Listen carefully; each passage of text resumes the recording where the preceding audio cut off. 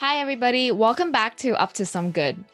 Today, my guest is Katharina Unger, an Austrian entrepreneur, industrial designer, inventor, and a speaker at many global and university events, including 2 TED Talks. She has been named by MIT Technology Review as one of the innovators under 35, and her work has won her the Red Dot Design Award and the Bonsai Sustainability Award, amongst many others. So after studying industrial design in Austria and design for social impact in the US, Katharina founded Livin in 2014, which is a think tank and a design agency for biotech, agricultural production, and food industries. And just a year later, she founded Living Farms, a company that turns insects into sustainable food for human and animal consumption. And they also sell insect products for industrial purposes. So Living Farm's key product is the Living Farms Hive, which is a multi-layer hatchery that allows owners to raise mealworms from home by feeding them food scraps. They also sell insect products to industrial facilities who might use them as fertilizers or to feed animals.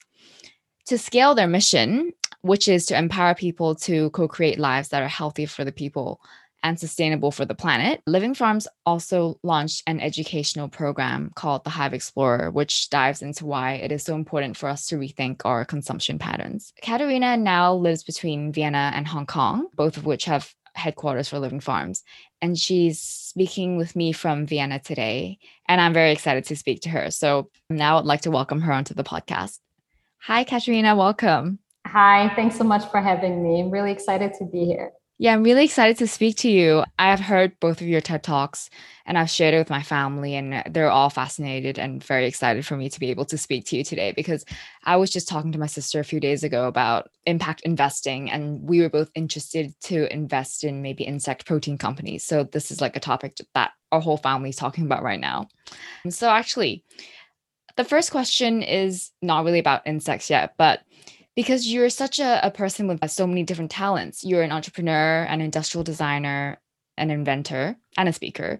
I was just wondering, where does your passion for using innovation to change the world originate from? That's a really good question. I think when I was a kid, I had already kind of two very opposite interests of what is like anyway in a kind of a typical school kind of way, right? Defined as very opposite. So on the one hand, I was really interested in natural sciences, Right. in nature, in animals. And on the other hand, I was always interested in the creative arts. I was playing guitar. I was painting from a really young age. So I always had like these two kind of opposite ends.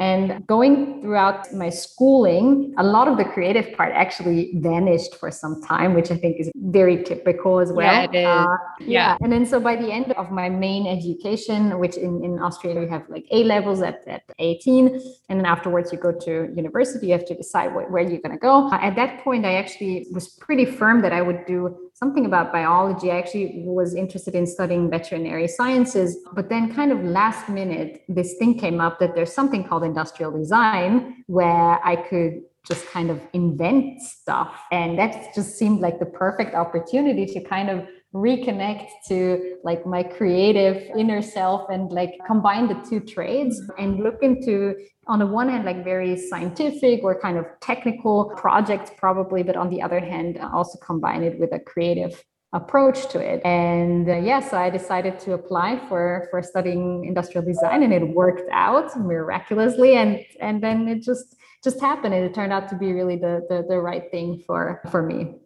Yeah, I mean, it definitely is not so easy to balance both the left brain and the right brain, I feel. And I think not a lot of people have the capacity to do both. So as an industrial designer, where did your passion for social impact come from? Because a designer can design lots of different things, but I know that after industrial design, you also went on to study social impact design. Is that really what triggered your interest towards studying systems on a higher level? So actually, I think that was a bit of a coincidence, actually. Like the social impact part, it kind of came into my life a bit abruptly. Before I finished studying industrial design, I went to Hong Kong. So I had my first experience in Hong Kong where I worked for a British designer. Actually, we designed a couple of different things, starting from cars down to headphones and furniture, like a really large That's a wide range of product. Yeah. And I really loved it. I mean, I enjoyed it a lot. But what kind of struck me more about my time in Hong Kong was when I saw all the different kinds of foods that you can eat there. Like coming from Central Europe, where food-wise we're pretty boring. It was super exciting for me, and I started to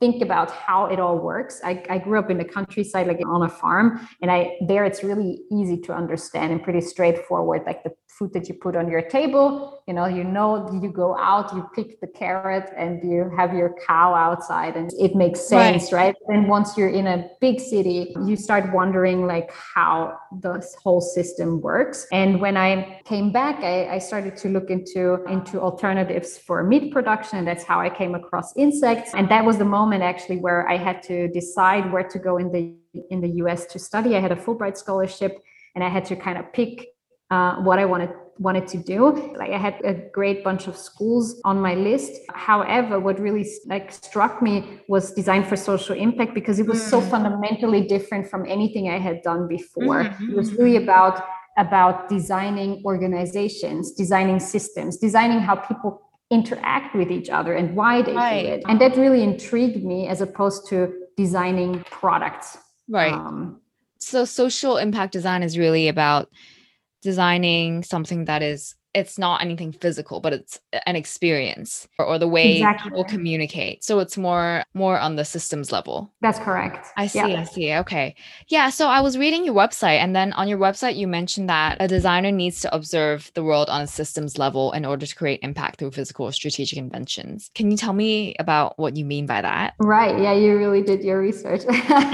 Yeah. So I believe that, as an industrial designer, we get really excited about products. We get really excited about how things feel, how things look, what materiality, and we get excited about very specific things in an object. And I think what's really important though, for me personally, I found that after a while, I'm with making a lot of products, I'm kind of adding to this huge pile of trash in the world that ultimately is being disposed, and some things are designed so that eventually you kind of buy the next edition of it. And that's what kind of frustrated me about industrial design, that ultimately we want to produce, we want to make new things, but at the same time, we have to think about the system behind it and the logic behind things, and whether it is the right thing to make a product.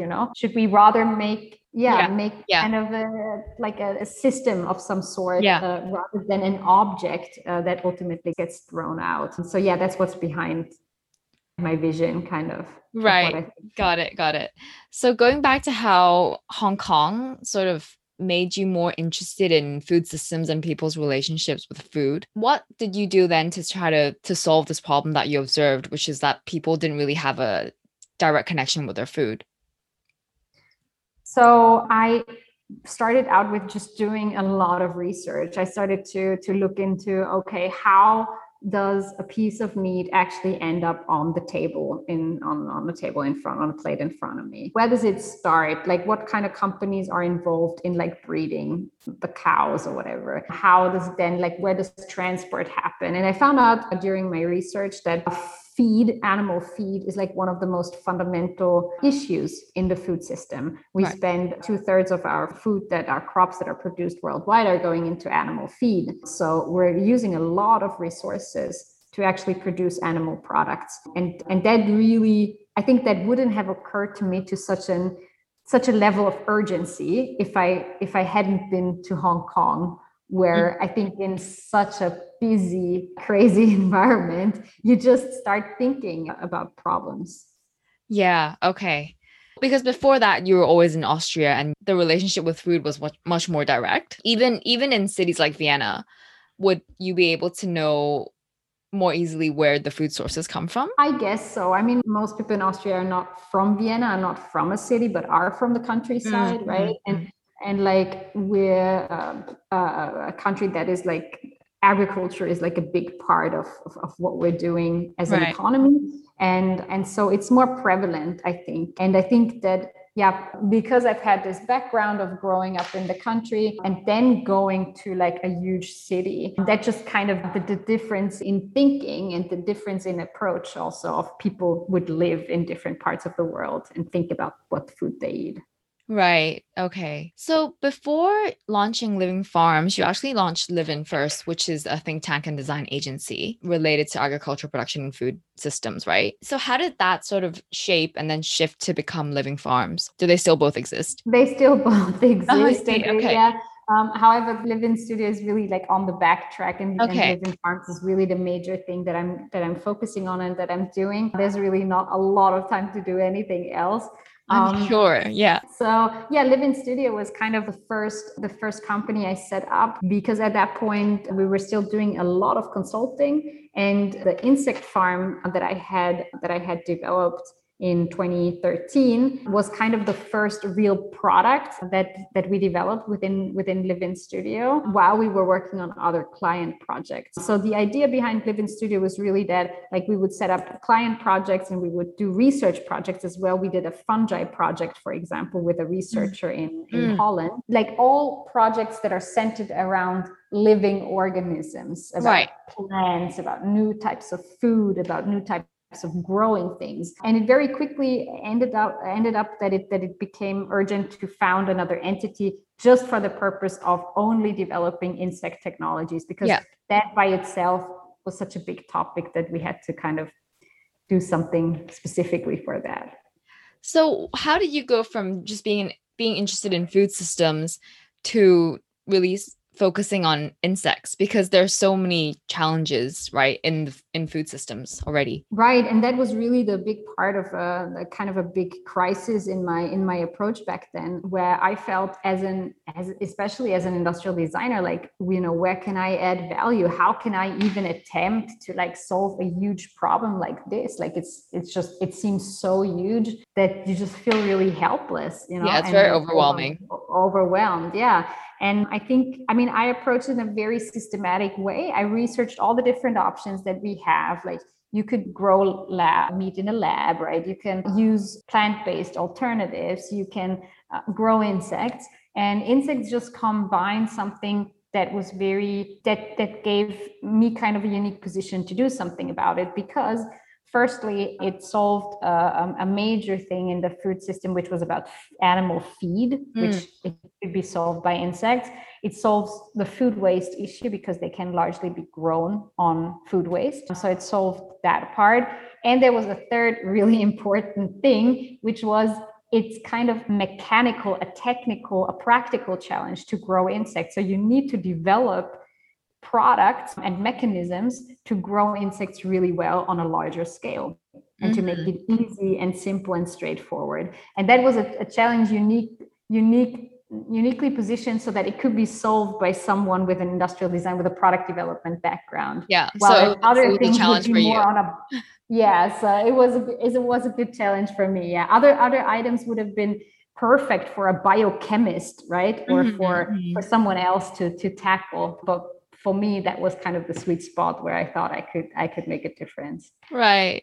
And do you remember when the first time you ever ate an insect was? Yeah, it was back in the countryside with my dad when I was very young. And there's a type of tree that has an infestation with a tiny larva in there that are growing in their leaves.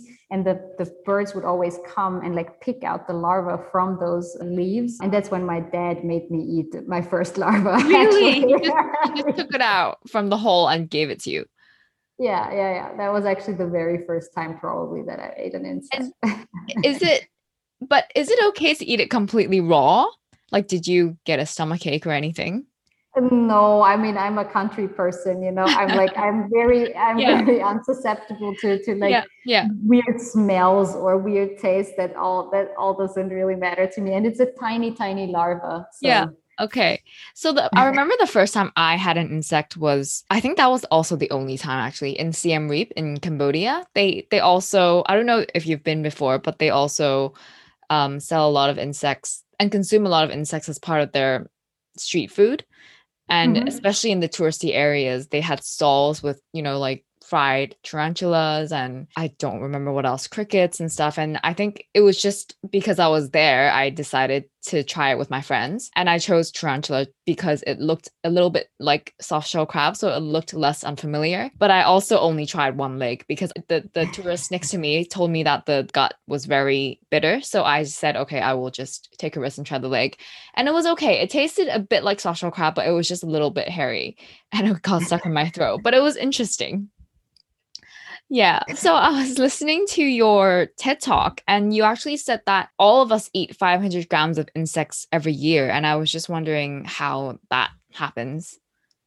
Yeah, it does not happen while you're kind of on a bicycle or sleeping or anything like that. It really happens by eating everyday food, because insects just end up in the food chain by processing. Mm-hmm. So they are in grain powders. They just come into production in different ways. They are in frozen vegetables, for example. They are in canned or packaged soup, dried soup powders, for example. They're just in there, and that's how it accumulates to like half a kg. Just about doing it more consciously, right? Right. Yeah. So going back to Living Farms now, can you explain a little bit about how the Living Farms hive works? Because I think a lot of listeners probably wouldn't have seen it. So maybe if you describe how it works as a system to help grow the insects, that would be Right. that would help them visualize. Yeah, sure. Yeah, so the hive, so we have different products, right? So the first product was the Hive Home, which is like home growing for food purposes. The second product was Hive Explorer for education. So it's a much smaller hive, so to say, that does pretty much the same thing, but just on a much smaller, kind of more compact level. And then the third product that we're doing now is an industrial version of the hive. So we're actually doing a much larger hive for industries to use it as a waste management solution. I can quickly explain what these different products do. So the first one is Hive Home. We're not selling it at the moment. Actually, we're going to do a revamp of it at some point, but right now we're not. It's a multi-layer kind of box system that has the microclimate is controlled. So it's air circulation inside. It's heated inside. It also has LEDs that show you when to harvest the mealworms. It grows the entire life cycle of the mealworm with a harvesting section as well. So beetles are in there. The beetles lay eggs. The eggs hatch into mealworm larvae that can then be harvested and eaten. And a few of those mealworms are always left inside. And those ones go into pupation and then grow into beetles again that lay eggs again, and the whole life cycle starts again. I see. So interesting. I actually was not aware that beetles and mealworms are the same thing. So beetles it's one family into mealworms. Yeah, mealworms is kind of a misnomer. They're called mealworms, but in fact they're larvae of beetles. Okay. Teenager beetle, so to say. Yeah. Right. And, so that's what it does. And people have it in their homes, and they feed them on feed scraps. And then they harvest the mealworms. An LED will show up when one of the trays is kind of ready for harvest. You have multiple so that you can harvest every other week. And then you take it out and you put it into the harvest process, which is basically a sieving process to get the good mealworms out. And then you can freeze them. And after freezing, you can cook them and process them. Sorry, so you have to freeze it first. Yeah. Yeah. Okay. We recommend to freeze them first. Okay. And that's more of a hygiene issue. It's also more humane to put them in the freezer. Got it. So all of the hives only harvest mealworms. Is there a reason why you only harvest mealworms, or you chose mealworms out of all the other insects? Yeah, we chose mealworms because mealworms are really nice housemates. They don't make any they don't make any sound. They don't have any particular smell. They can eat a lot of different things. They're in dry food. They don't smell. So it's just, and they always taste good. So when you harvest them, you can be sure of it tastes nice. So that's the reasons why we went for mealworms. And the second product, our Hive Explorer, is a smaller version of the Hive Home. So all the different layers that are in the Hive Home are now condensed into one single tray where the whole life cycle of the mealworm and the beetles happen. And it's primarily used we developed a curriculum around it, and we use it for schools and for education. And what we're working on as a key focus at the moment is Hive Pro, so it's Hive Professional. And Hive Professional is really large. It, at the minimum, can convert thousands of tons of food waste every year into insect proteins. Mm-hmm. And for this version, we're working with another type of insect as a primary focus, which is the black soldier fly larvae. And the black soldier fly larvae is fly larva, as the name already says. It's very much suitable for an industrial solution because the fly larva has a much faster life cycle, so it can grow within a week only, and it can eat even larger amounts and types of waste. So you can feed it on wet waste, for example, as compared to dry waste with the mealworm. Okay. And yeah, this is a waste management solution for the industry. So we work with food and feed industries that have thousands of tons of food waste every year. And what they do with it right now is they usually have biogas digesting companies pick it up and they actually pay for it. So it's a loss for them. They lose a 6-digit figure every year on their waste. But when installing our plug and play machinery, we create the interface between their waste and our machinery, and it's automatically then sourced into an automatic insect rearing process. Our insect larvae eat the waste, and what comes out of it at the end is protein powder, fats, and fertilizer that our customers can then sell. So we sell to them the machinery as well as baby larvae. So they do not grow the adult flies on site, but they just grow the baby larvae. They just feed the baby larvae until they're fat and they can be harvested and processed. Wow, that's really interesting. I wasn't aware that you also, so after they use it to dispose of their waste, like I wasn't aware that they can also create products from it, like the protein and the fertilizer, and then they can sell it. So in fact, after a while, I mean, it offsets and they're actually earning money from it by selling those additional products. Correct. Yeah.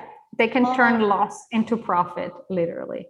Okay. And so the insect protein and the fertilizer, does that need to be processed by another third-party machine, or is that also part of the system? It's part of the system. So we provide plug and play machinery that does everything for you. So it takes your food waste, it feeds it to the insects, and then it processes the end products, and then you can sell the end products. Oh my goodness, that is very clever. You have such an industrial designer mindset. Do you mind explaining like what a plug and play system means?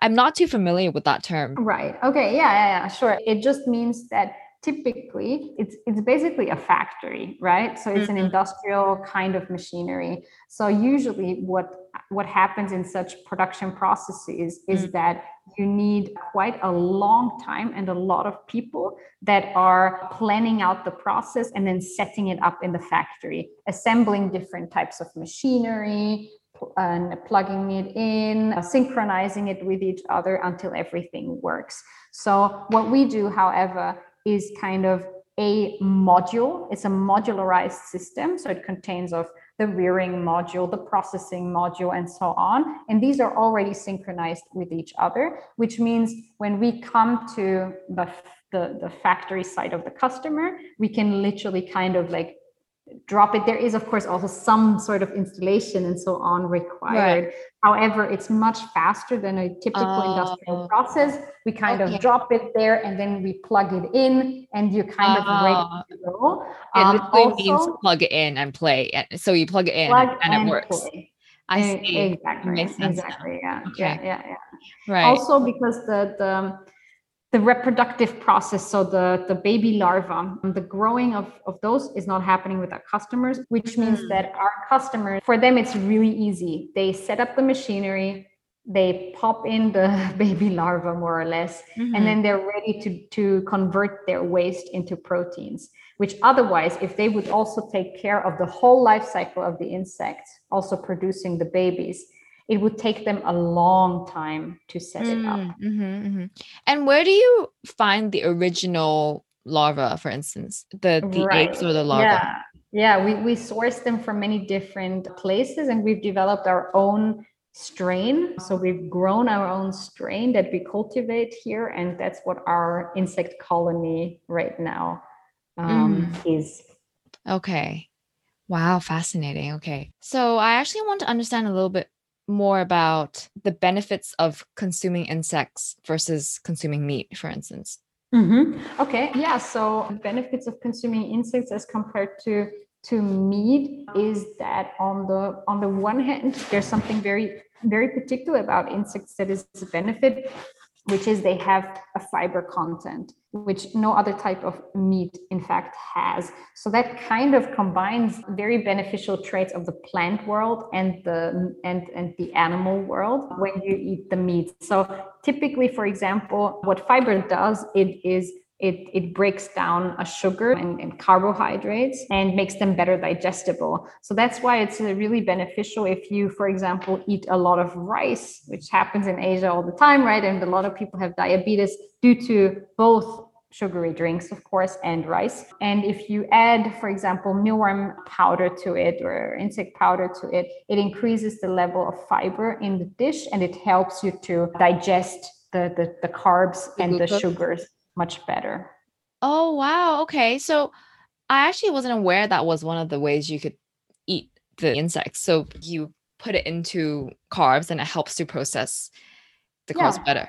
But what would you say to some people who, I mean, a lot of people nowadays are plant-based or vegan and they don't want any animal products. They can easily also have a sustainable diet by consuming plants. And what would you say to those people? Yeah, I mean, I think like eating plants and growing plants is definitely something that I would advocate. I'm definitely not saying, insects are better than plants or anything like that. The only difference is that, like, I think insects make sense in a very particular kind of scenario and way, right? Wherever there is waste, wherever there are resources that are underutilized right now, they can be eaten by insects and they can be in that way made into valuable proteins, fats, and fertilizers. And that's something that does not require additional land resources. The food has already been grown, it's already there, and it cuts down a lot of your emissions. So actually, even compared to soy, insects cut down 92% of emissions of CO2 equivalent emissions. And in comparison to composting, for example, if waste is being composted, we save 70% of emissions with insects.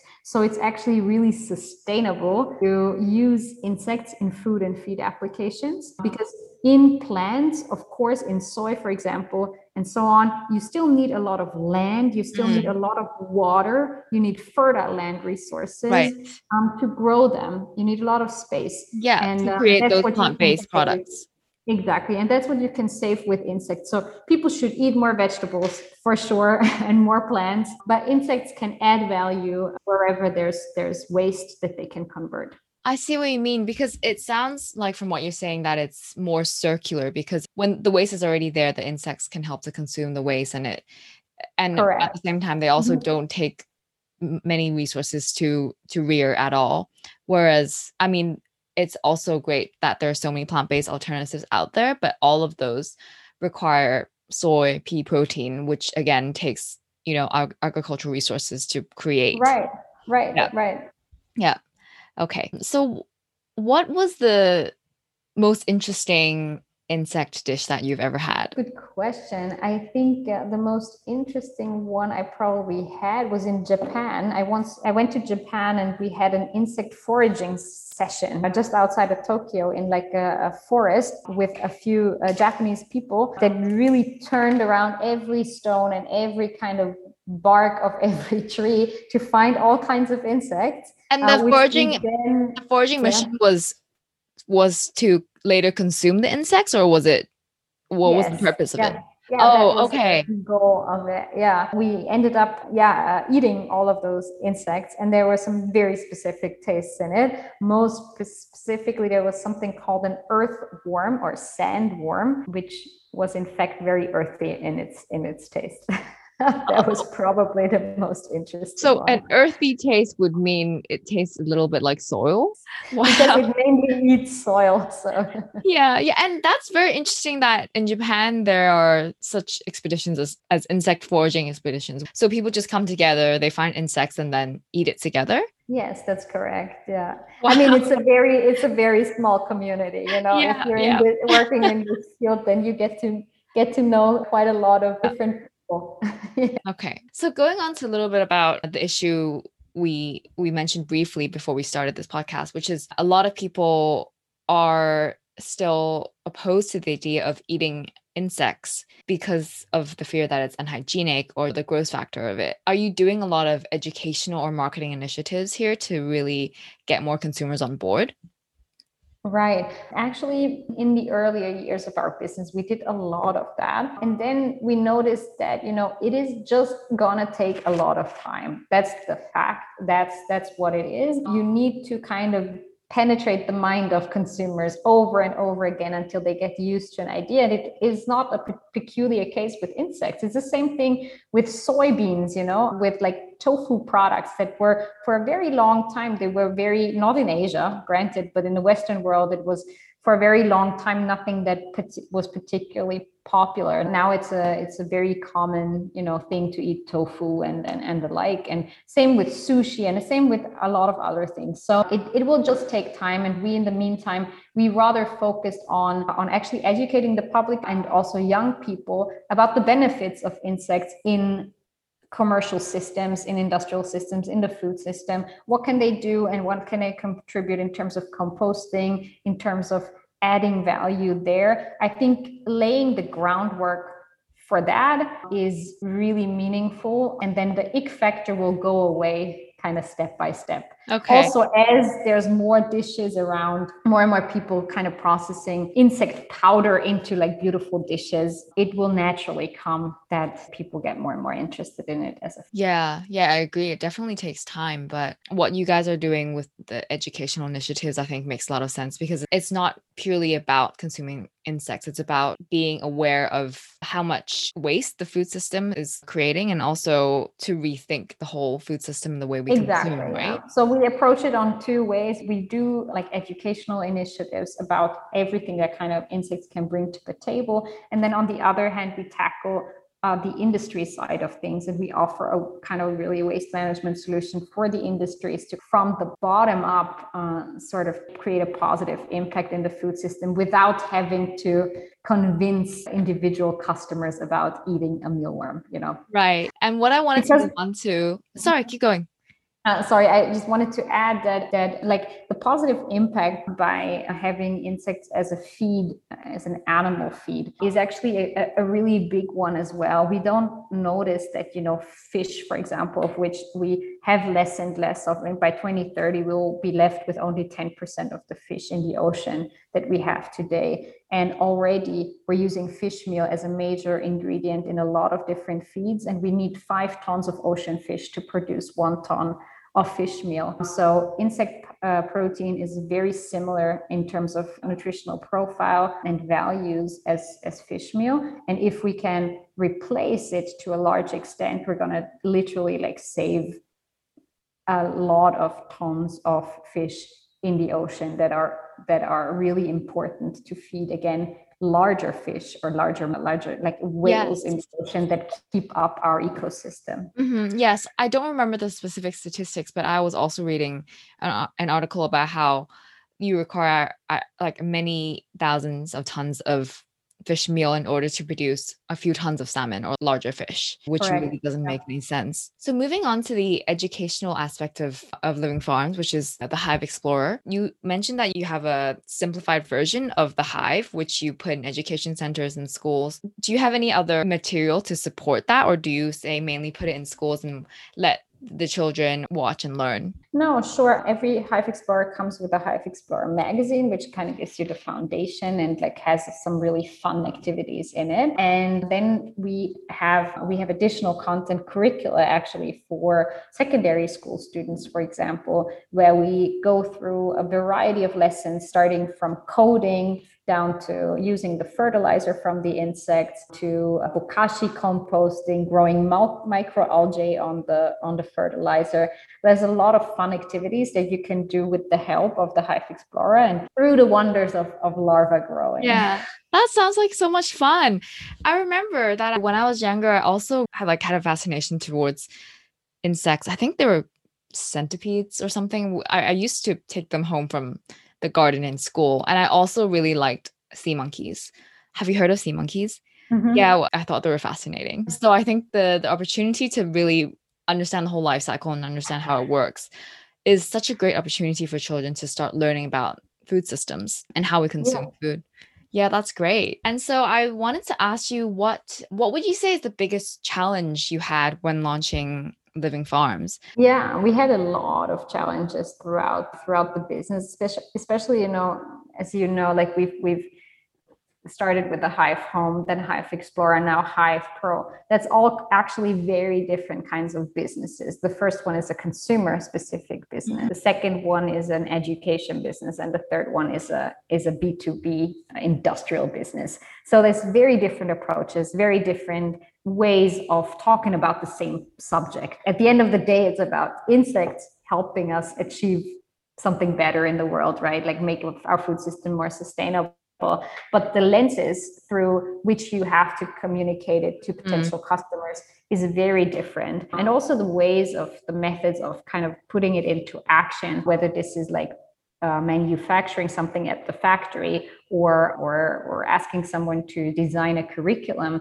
or actually building industrial pieces of equipment, is you always have to learn a bunch of stuff. And I think this learning curve and learning process, that was always the most challenging one. And then apart from that, I think the two other main challenges that keep persisting, I think eternally probably, is cash flow and people. The team is the most important asset in a company, and keeping people happy, keeping people motivated at work is a challenge. Even if you're having a super awesome business, right? You constantly have to think about how you can make people happy here, and sustaining them and all the rest of the stuff with enough cash is the other one. Yeah. And I think you guys first launched Living Farms, the Hive, with a Kickstarter campaign, right? Do you currently have any funding or work with any investors? We are now, we're funded by a venture capitalist and by private investment and also by public grant funding as well. And we are out there now raising another Series A investment. Yeah, not through very public means. It more goes to like venture capital. But the early days were all about getting pre-orders for our equipment and therefore the Kickstarter. Okay. And going back to the part about the challenges with the human resources element, right? Like keeping the team happy and everything. I mean, you were already doing so much as an inventor, a designer, the speaker, and an entrepreneur. But do you think as a manager, you've learned something different about yourself? Definitely, and still do every day. Every day there's new learnings. So that process, I don't think it ever stops. Every person in the company is so different. We have 15 different nationalities. We're about 20 people now, and we have 15 different nationalities. So someone recently joked we're kind of the UN. So we're very diverse, but we're also not only in terms of nationalities, but we have very diverse backgrounds. We have biologists, we have basically farmers, production people, we have engineers, we have business people. It's a lot of very, very different mindsets that kind of come together to work on this project. And that makes it really, really interesting, but also challenging. Yeah. And I would imagine having offices in both Vienna and Hong Kong make it additionally challenging, right? For sure. For sure. Yeah. But it also makes a lot of sense for us because we have kind of this extended arm where in Hong Kong, a lot of the education business makes a lot of sense because there's much more kind of privately funded, there's more financial power in schools that can support interesting projects. Mm-hmm. Then in the public system in Central Europe. And then also we have, of course, this extended arm to do manufacturing and to get in touch with manufacturers and suppliers in Asia, which is also a big benefit for our business. Oh, I see. Okay. And what is the vision for Living Farms in the next few years? Do you want to, I mean, I know right now you're developing the industrial component, which is the Hive Pro, which is already a big project. But what about looking forward to the next few years? Is there anything that you want to focus on or other products you want to be developed? No, I think that the Hive Pro is really the major project here. I think, well, I guess there's two focus points here. One is really in advancing and in improving all our educational materials and making our education services even better. And the other one is Hive Pro product development and really delivering value to our customers, which in those industrial projects, it can take quite a bit of time. So it will easily take up the next years to deliver on that. Right. And are there any trends in, say, the food agricultural industry that excite you, or do you think will be quite relevant to what you're doing?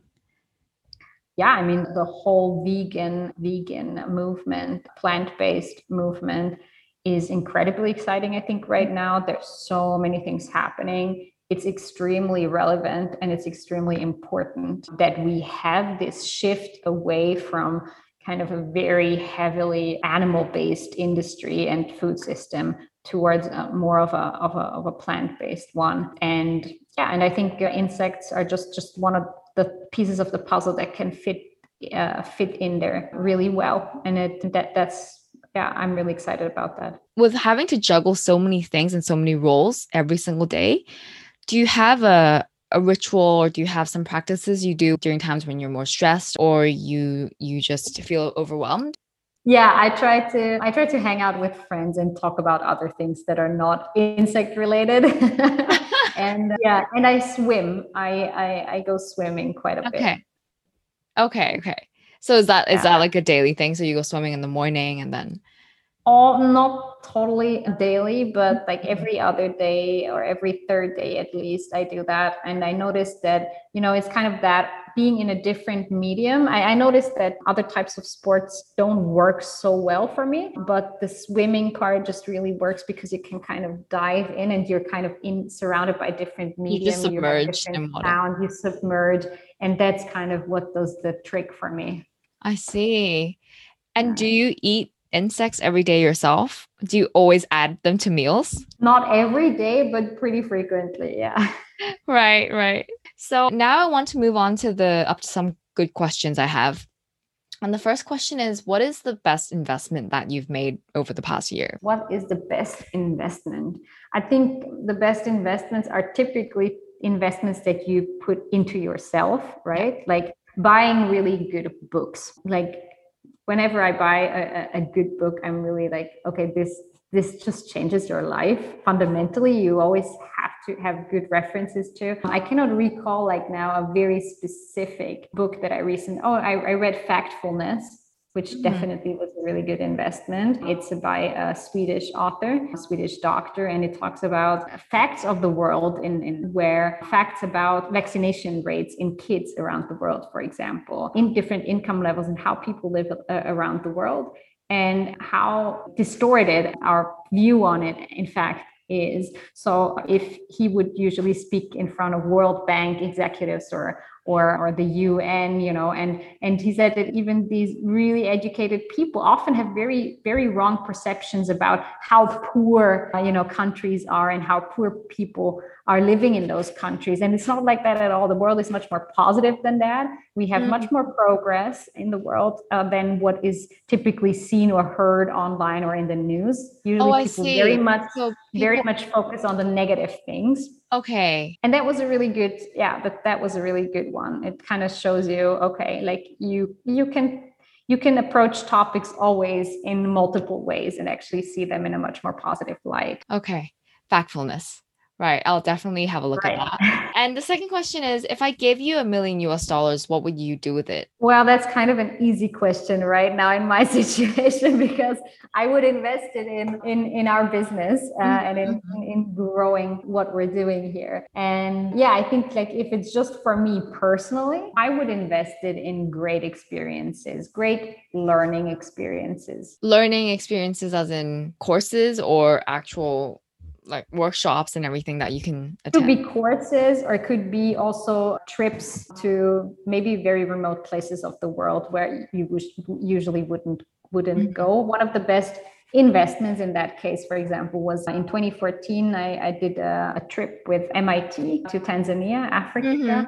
and we lived there for a couple of weeks with the Maasai community, and we kind Oh, of okay. co-designed and co-created solutions with them, which was one of the most memorable trip. I mean, probably the most memorable trip in my life, and I would always invest money in Wow. such an experience again. What solutions did you develop for the Maasai community? So, in fact, I mean, my purpose there was actually to, of course, work with insects because the Maasai people do eat insects, they eat termites. Okay. However, it turned out that when we landed there, that this particular community it didn't eat, they don't eat insects actually. Termites. They don't want Oh, to they don't want to have anything to do with it. So oh what we no. did yeah, but what we did with them was they face in general a big problem because they're a migrating community originally, right? Like they're migrating, but because of climate change and because the land is now not like land is mostly privately owned, they cannot simply take their cows and go out grazing the land just anywhere. They really have a Mhm. big problem of being able to store feed and think ahead and plan ahead for the Mm. dry season so that they are in a transition from being migrating to being settled farmers. And that transition we helped with hay baling machine, like very mechanical, simple hay baling machines, for example, so that they can Mhm. store Mhm. dried grass and hay Wow. Yeah, that easier. sounds like such an incredible experience, and you actually add value. I think because with a lot of volunteer experiences abroad nowadays, sometimes it's overly commercialized to the point where like you go there for a week or so and you help build something, but I don't know in the long term how much value that really adds. But the trip Correct. you went on really sounds like it made a huge impact on their lives and solved a huge problem that they have. I think so. Yeah, the mission was to make people kind of want to learn, want to understand, and really co-create and co-develop solutions instead of just building something or bringing a solution Mm, there hmm. that they should adapt. Right, right. Okay. So the third question is, can you tell me about an individual or a business who you think has been up to some good? Yeah, I mean, I know quite a lot, I think, but one of the, well, which one to name? It's internationally very well known, but it's close to Vienna. And those guys are actually pressing oils and nutrients out of seeds and kernels from fruit and from fruits mainly. So Hmm. usually now when you have juice production and so on, if you have apricots and peaches and so on, Yeah, then the seed usually is these wasted. it's wasted, yeah, and usually they actually cannot be used because they have like acids in them that are toxic, that cannot be eaten, for example. And this company is called Kantech, and they have developed solutions to actually make something out of those seeds and kernels and make them non-toxic, and you can actually get a lot of nutrients out of it and Mhm. use it for superfoods, in fact, and also cosmetic purposes, I believe. So that's something that I found really cool. That is really clever. Wow. Okay, I'll add that to the link below, in the show notes. And finally, what do you like doing when you're up to no good yourself? Yeah, well, so I mean, I really love to like cycle. I really love to swim, but I also right now, especially, I like to kind of furbish and decorate my apartment. I have a new apartment, and I get crazy about art and like what Me to hang on my too. walls. What type of art do you like? I like a lot of very graphic style prints and Okay. images. I have a comic art friend, for example, who's doing caricatures. I have a lot of his stuff hanging on the walls. recently bought something from a Hong Kong artist. She's doing very simplified graphic prints as well. Yeah, that's what I'm really into. Right. And do you still make any art yourself? Because at the beginning of the podcast, you mentioned that you loved art, but you lost a little bit of that during high school. Every now and then I play the guitar, but that's about it, I'm afraid. Not much more than that. Yeah. But I always have projects on my mind that I want to do. For example, all the experiences that I had in the past couple of years, I would really like to turn them into drawings. I used to draw a lot instead of like writing. So that's a project that I have kind of pending. Yeah. Well, I can keep you accountable for that. Thank you so much, though, Katerina, for being on Up to Some Good today. I really learned so much from you, and I admire what you do so much. I mean, I'm sure it's not easy to be all of those things: designer, inventor, speaker, but you're doing so much good for the world, and keep spreading your message about, food systems and rethinking the way we consume food, because I think that's so important and so needed right now. And I'm very excited to see what you're doing next, and I hope that you will continue to grow Living Farms and raise enough funding to continue expanding the business. Yeah, thank you so much. Thanks a lot for having me on your podcast. I also wish you all the best. Thank you again for tuning in to Up to Some Good. I'm really happy that you're on this journey with me to learn about individuals and organizations who are giving back to our planet and our society. If you enjoyed this episode, remember to subscribe to the podcast and leave a review on Apple. I also post content updates on our Instagram at up_to_somegood. And if there is a person in your life who you think will benefit from this episode, please share it with them. I always feel that sharing forms of inspiration and knowledge is a way of sending love, especially during COVID when it's difficult to see your loved ones in person. I think this is a really good way to connect and share inspiration. Also, if there is an inspiring individual who you think should be featured on Up to Some Good, please feel free to DM me on Instagram or send me an email via uptosomegood.podcast@gmail.com. I'd love to feature their story. In the meantime, stay healthy, do some good, and see you next time.